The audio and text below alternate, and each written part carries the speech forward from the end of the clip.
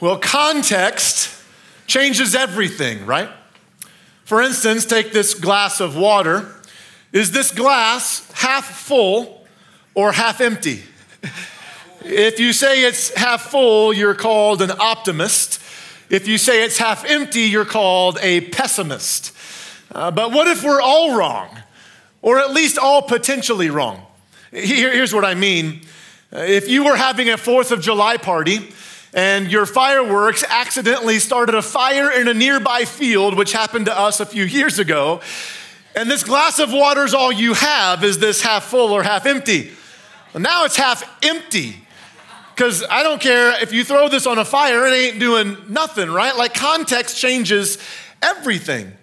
But let's say that you're angry at someone and you want to make a point by throwing water in their face.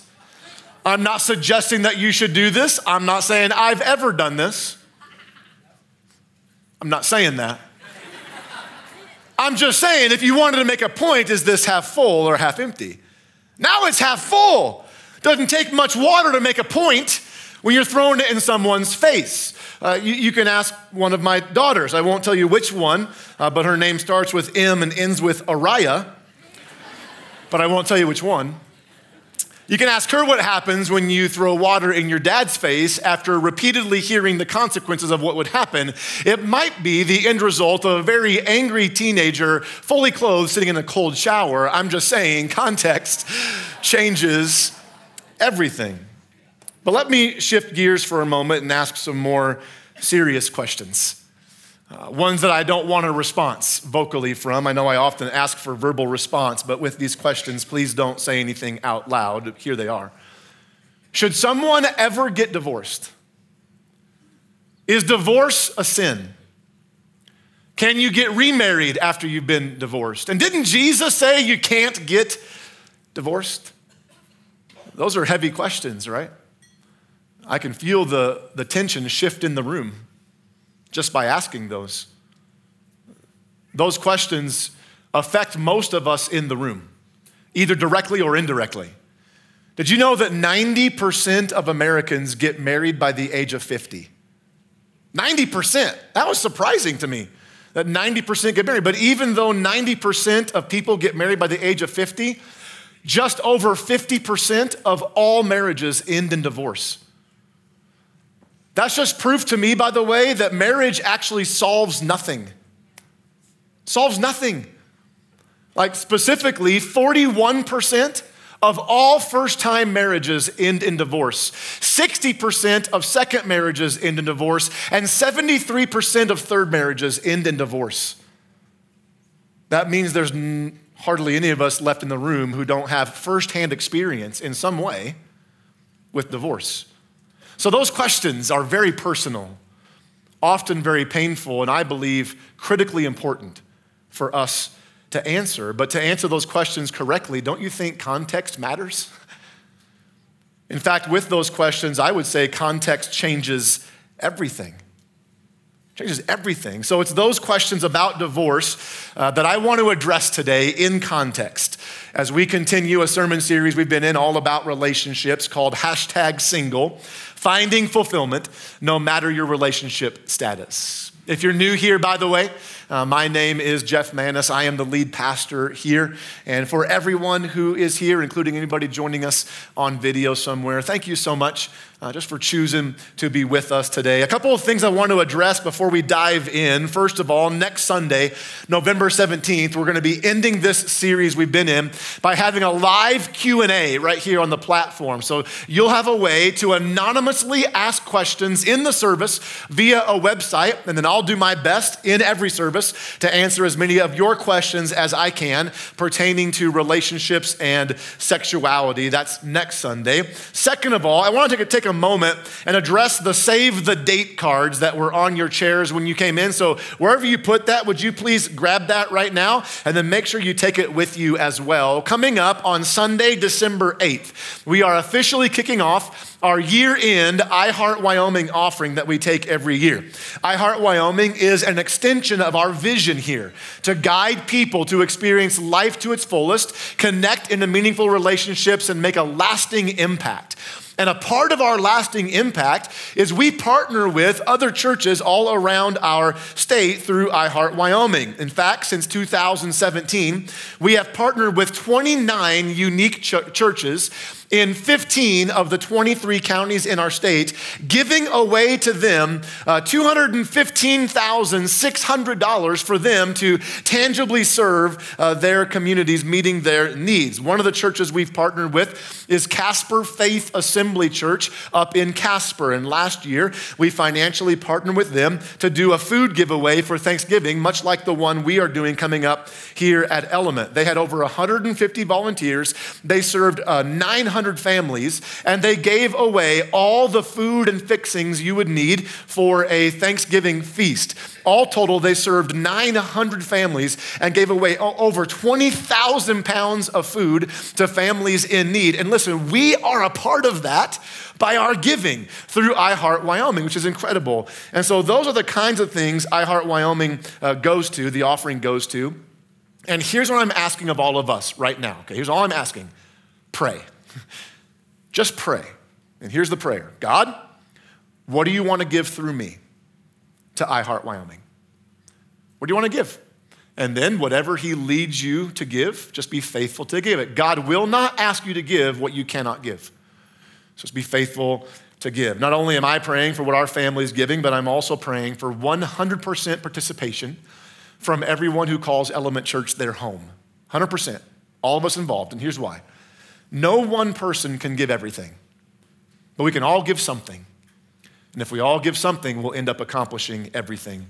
So start praying today towards that day, and then we're going to celebrate in the end whatever God gives through all of us. Now, back to our questions about divorce. Those questions I asked, they are highly debated and hotly contested questions in the church. And the church has not always, not like just Element Church, but God's church, we've not done a great job with those questions over the years, especially in relation to how we have treated people who are divorced. In fact, you might be here today and you struggle with God, or you struggle with God's church based on how you or someone you love were treated by Christians simply because of divorce. And if that's caused you to not believe, I get it. I do. It's painful to be treated as less than for something maybe that was outside of your control. And I can't promise you that you'll never be hurt by anyone in our church. What I can promise you, though, is this. We are going to do our best to love you and lead you like Jesus would, even if you never believe what we do about God, about marriage, or about divorce. And out of all those questions I asked previously, the one I asked, there's only one question I asked about divorce that matters. It matters the most anyway, and it's the opinion that I think we should really pay attention to, and it comes from the last question. Didn't Jesus say you can't get divorced? So that's our big question for today. It's on the screens if you want to write it down. What does Jesus say about divorce and remarriage? What's Jesus say about divorce and remarriage? Main scripture, Matthew 19, verses 1 through 12. Matthew is the first book in the New Testament portion of the Bible. It's written by a man named Matthew. He's one of the 12 disciples of Jesus. So this is an eyewitness account to the life, ministry, and teaching of Jesus. If you need a Bible, please don't leave without one today. We'll give you one for free. Just ask for them out in the lobby. We'll get you a Bible free of charge. Here in Matthew 19, Jesus was asked a question about divorce. However, as we've already established, context changes everything. So I'm going to add some context as we go here. Matthew 19, 1 through 3 says this. When Jesus had finished saying these things, and I underlined that because it's important that the things he just said are the ones recorded in chapter 18. Jesus just got done teaching on the subjects of humility, conflict resolution, forgiving one another, and seeking restoration. Is that not helpful and applicable context when it comes to marriage, divorce, and remarriage, those subjects? So we already see context here. He left Galilee and went down to the region of Judea east of the Jordan River. Large crowds followed him there, and he healed their sick. Some Pharisees came and tried to trap him with this question. Now here it is. Should a man be allowed to divorce his wife for just any reason. For just any reason. And here's why they asked that question. In first century Israel, where Jesus lived, the majority of Jewish people had grown accustomed to and even began to live by the school of thought led by a teacher named Hillel. And Hillel taught that a man could divorce his wife literally for any reason. It was called any cause divorce. That for any reason he disliked his wife, he could give her a written certificate of divorce. That if he didn't like her cooking, if he didn't like her breath, if he didn't like the fact that she cheered for the Patriots, whatever it was, somebody said amen. Wow. Wow. For anything you disliked, you could divorce a woman. But even though most people would have known and even followed that teaching, divorce was common because of that teaching in the days of Jesus, the Pharisees were actually split. They were teachers of religious law. They were split on their opinion between the teaching of Hillel and another teacher named Shammai, who was a rival teacher of Hillel. Shammai taught that a wife could only be divorced for adultery. So outside of sexual immorality, the two should remain one in marriage. So with that context in mind, now you know why the Pharisees even asked the question in the first place. And now you know what was behind their question. So now Jesus, understanding the debate between Jewish religious leaders and understanding how common divorce had become in the culture in which he lived, does that not sound familiar? With that context, he answers their question, verse 4. Haven't you read the scriptures? Jesus replied. They record that from the beginning, God made them male and female. And he said, this explains why a man leaves his father and mother and is joined to his wife, and the two are united into one. That's a direct quote from Genesis chapter 2, verse 24, which we taught on a few weeks ago. Since they are no longer two but one, let no one split apart what God has joined together. Then why did Moses say in the law that a man could give his wife a written notice of divorce and send her away, they asked. Jesus replied, Moses permitted divorce only as a concession to your hard hearts, but it was not what God had originally intended. And with the last word of that verse, we see the first thing Jesus says about divorce. Number one is this: divorce was never God's intention. It was never God's intention. Cutter Calloway, in his book, Breaking the Marriage Idol, which I've referenced in every sermon in the series, he made this statement about what Jesus said. Nowhere in Matthew 19 does Jesus suggest that we were made for marriage or that marriage was made for us. So he's not teaching that we have to get married. Rather, his point is that marriage was not made for divorce, which is true, by the way. But it's deeper than that. It's deeper than just not being made for divorce. Look at what God said in Malachi chapter 2, verse 16. God, through the prophet Malachi, says this, for I hate divorce, says the Lord, the God of Israel. That's some strong language that I know probably makes some of us feel very uncomfortable in the room. But please notice, God did not say he hates the divorcee. I think that's how the church has kind of got this wrong over the years. We've treated people as if God says, I hate the divorcee. But he doesn't say that. He says, I hate divorce. And why does God hate divorce? Why does he say that? Well, I believe God hates, the reason God hates divorce is rooted in the fact that God knows all too well the pain, the damage, the scars, and the residual effects that happen when you separate two people who had become one. He understands that. And not just the pain and damage to them, but to everyone who was associated with them in their life. I think we'd all agree that no matter how bad a marriage is, divorce is always painful. It's always painful. No matter how much you want to be separated, you're never truly separated from your ex-spouse. You can't be, because you were one. You were already one. And when you add kids to the mix, is this not even more true? The memories, the pain, the scars, the damage, like it's already been done. And yes, praise Jesus. God can and does bring healing and wholeness back into our lives. Thank you, Jesus. But there is a reason why God says, I hate divorce. And there's a reason why Jesus says it was never God's intention, because divorce will wreak havoc in people's lives that sometimes lasts a lifetime.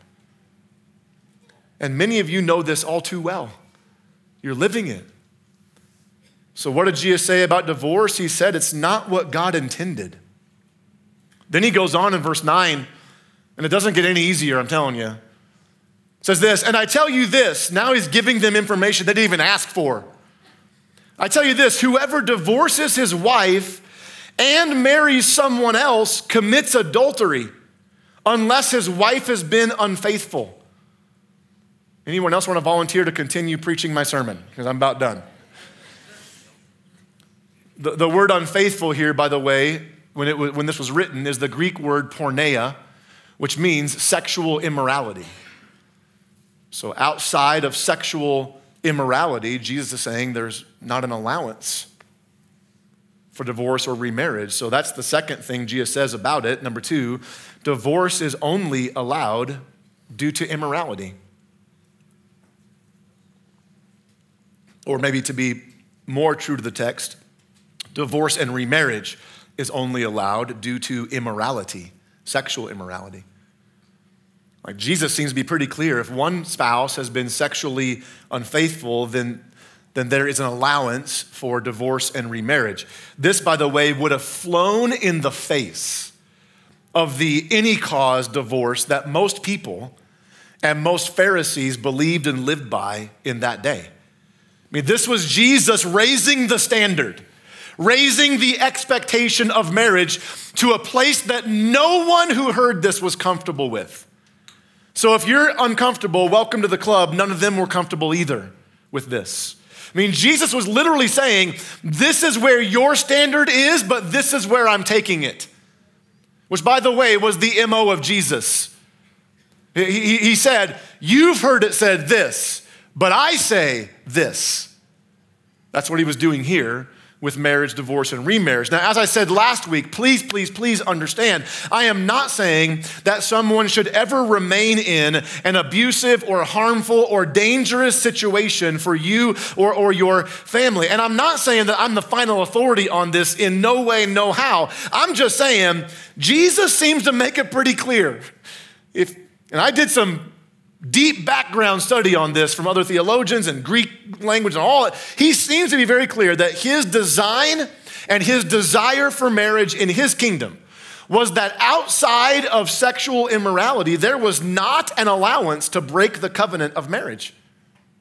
Just wasn't there. I mean, according to Jesus, the only allowance for divorce and remarriage was adultery on behalf of one of the spouses. Now, let me also say this. No matter what allowances there might be for divorce, like whatever the allowance, there is also an opportunity to forgive.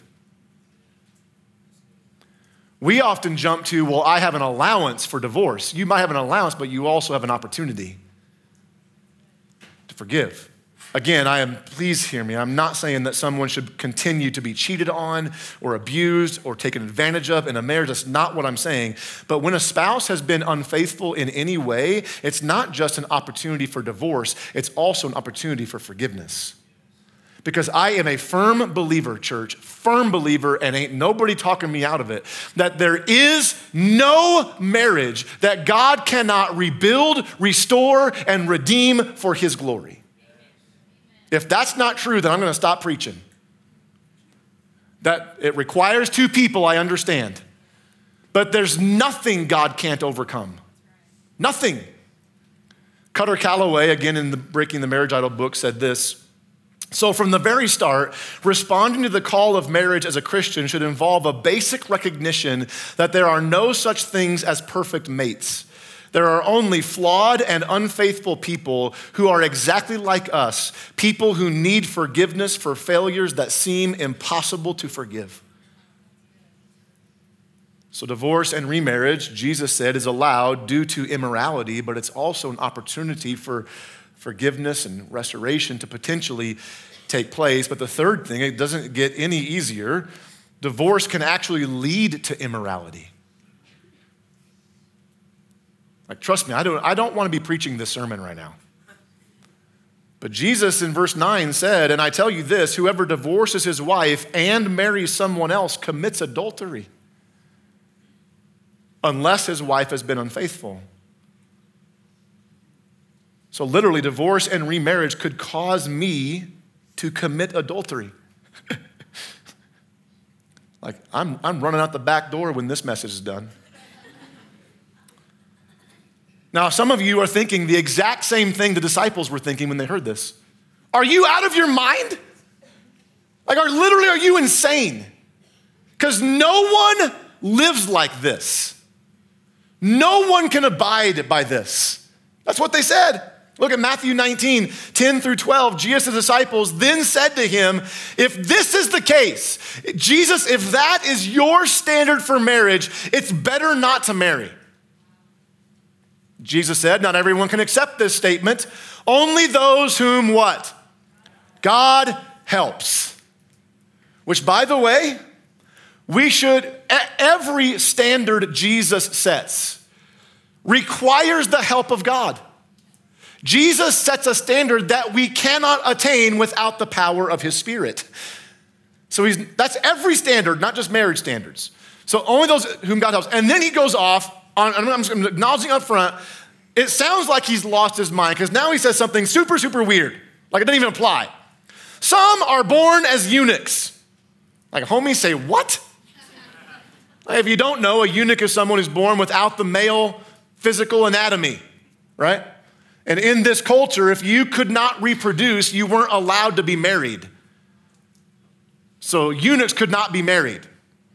So he said, some are born as eunuchs. Some have been made eunuchs by others, meaning they've had their male anatomy chopped off by wicked people. And some choose not to marry, but the Bible actually softens the language. If you look at the original Greek language, Jesus said, some choose to spiritually castrate themselves. Meaning, they have given up marriage for the kingdom of God.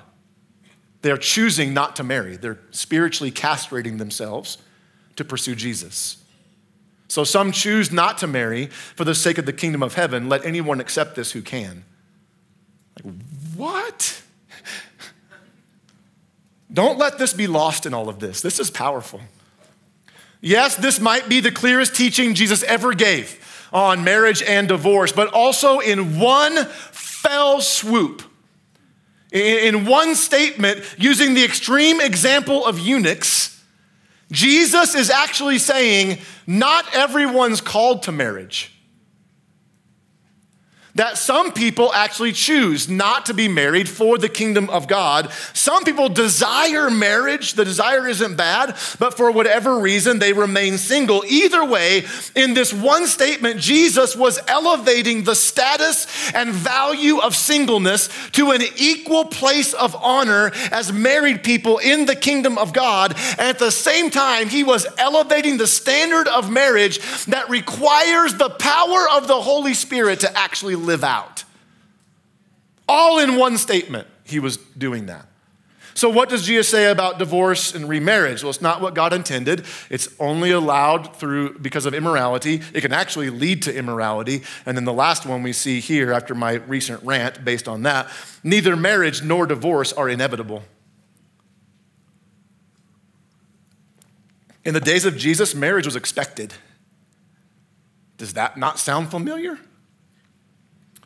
Because what do we say to single people who get into their mid-20s and late 20s and early 30s? Well, when are you getting married? Maybe they're choosing not to for the sake of the kingdom of heaven.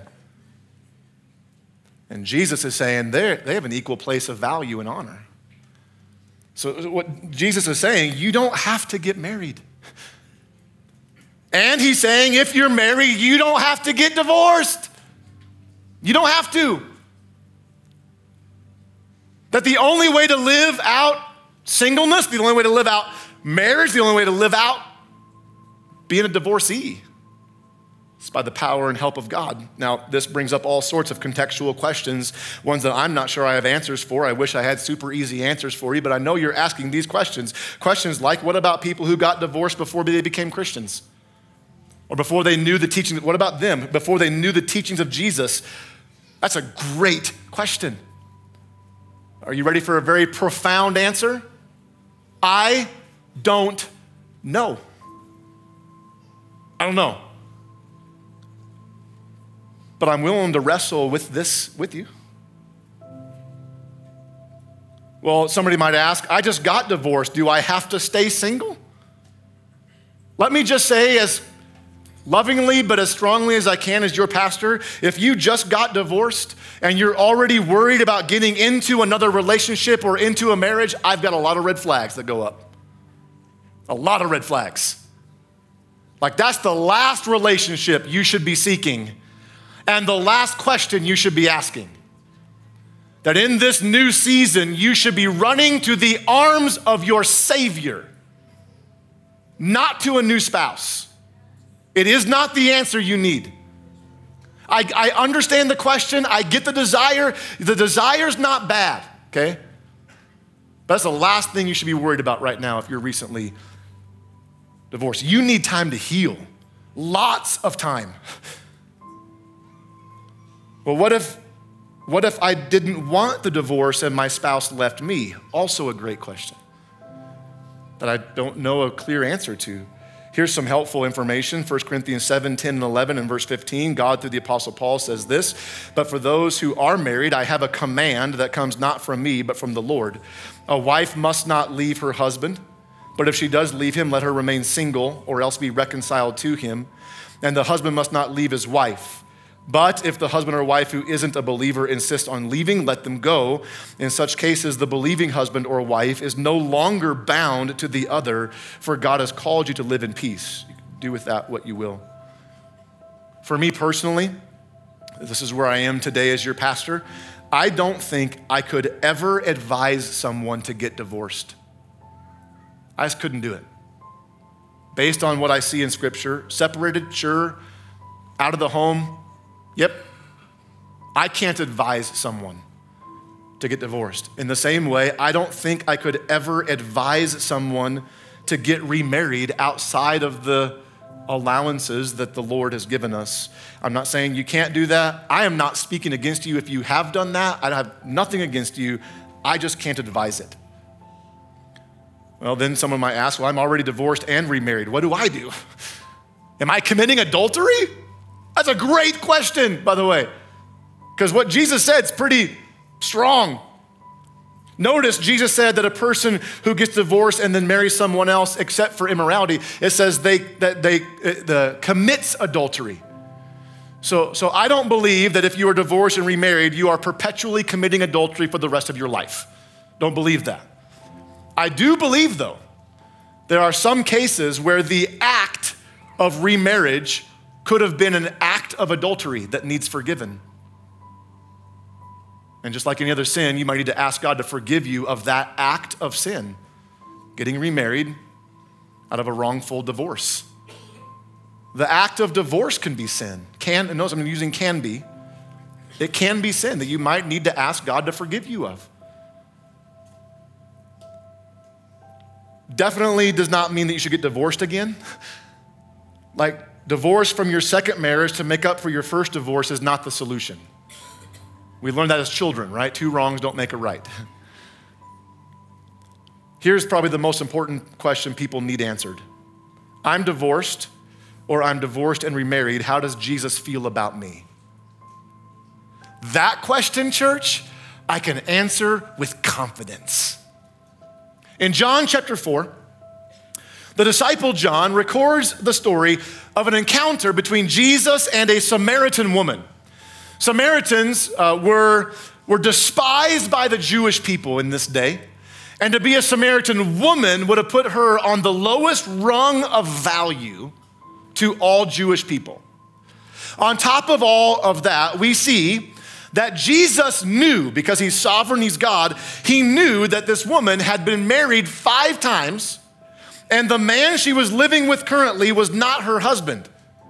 So it appears she is a 5-time divorcee while now living in sin with her boyfriend. And in spite of all of that, what did Jesus do? He sought her out. He went to her. And he was not affirming what she had done, but he was affirming her as a person that he came to die for. And what's interesting is the journey Jesus was on at the time did not require for him to go through Samaria. He went out of the way to go through Samaria in order to go there, I believe, for her.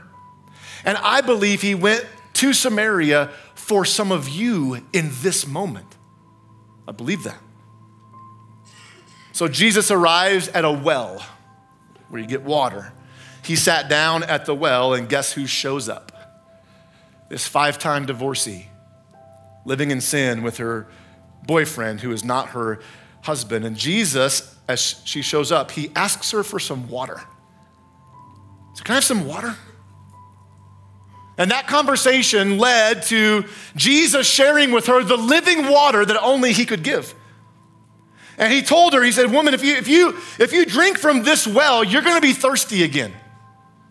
But there's a water I can give you. It's living water. The water I give actually wells up within you, a bubbling spring leading to eternal life. And if you drink my water, you'll never be thirsty again. He was telling her, listen, you're not gonna find a quench for your thirst in men unless that man is me. So the conversation continues. She said, I want this water. Give me that water so I'll never thirst again. And the conversation goes on, and she says somewhat proudly, almost as if she's gonna impress Jesus with this statement, she said, someday we know the Messiah will come, and when he comes, he'll reveal everything. Little did she know she was speaking to the Messiah. And what was Jesus' answer? When she said, someday the Messiah will come, this is what Jesus said. This is the most beautiful words that Jesus ever said. He said, I am the Messiah. In other words, he was saying to this 5-time divorcee living with her boyfriend in sin, listen, he was saying to her in that moment, I'm with you, I'm for you, and I love you. I love you. And friends, that's what he's saying to you. No matter your relationship status, single, married, divorced again, remarried, I'm with you. I'm for you. I love you right where you are. He's saying to you what he said to the woman, you will constantly search to quench your thirst until it's been quenched in me. I am the Messiah you're looking for. So here's what I want to do. Because of the sensitive nature of this subject, I'm not gonna have anybody raise their hands or stand up. But I do wanna pray for those of you who have been affected in any way by divorce. This is heavy. But I do believe Jesus went to the well not just for that woman, he went to the well for you. I was gonna ask everyone to bow your heads and close your eyes, and please respect that in this moment, because here's what I'm gonna do next. So bow your heads, close your eyes, and then if you're here and you have been affected by the ravages of divorce in any way, and you want me to pray for you, I just want you to look up and just look at me. And you stay looking until I'm gonna try to see everybody I can.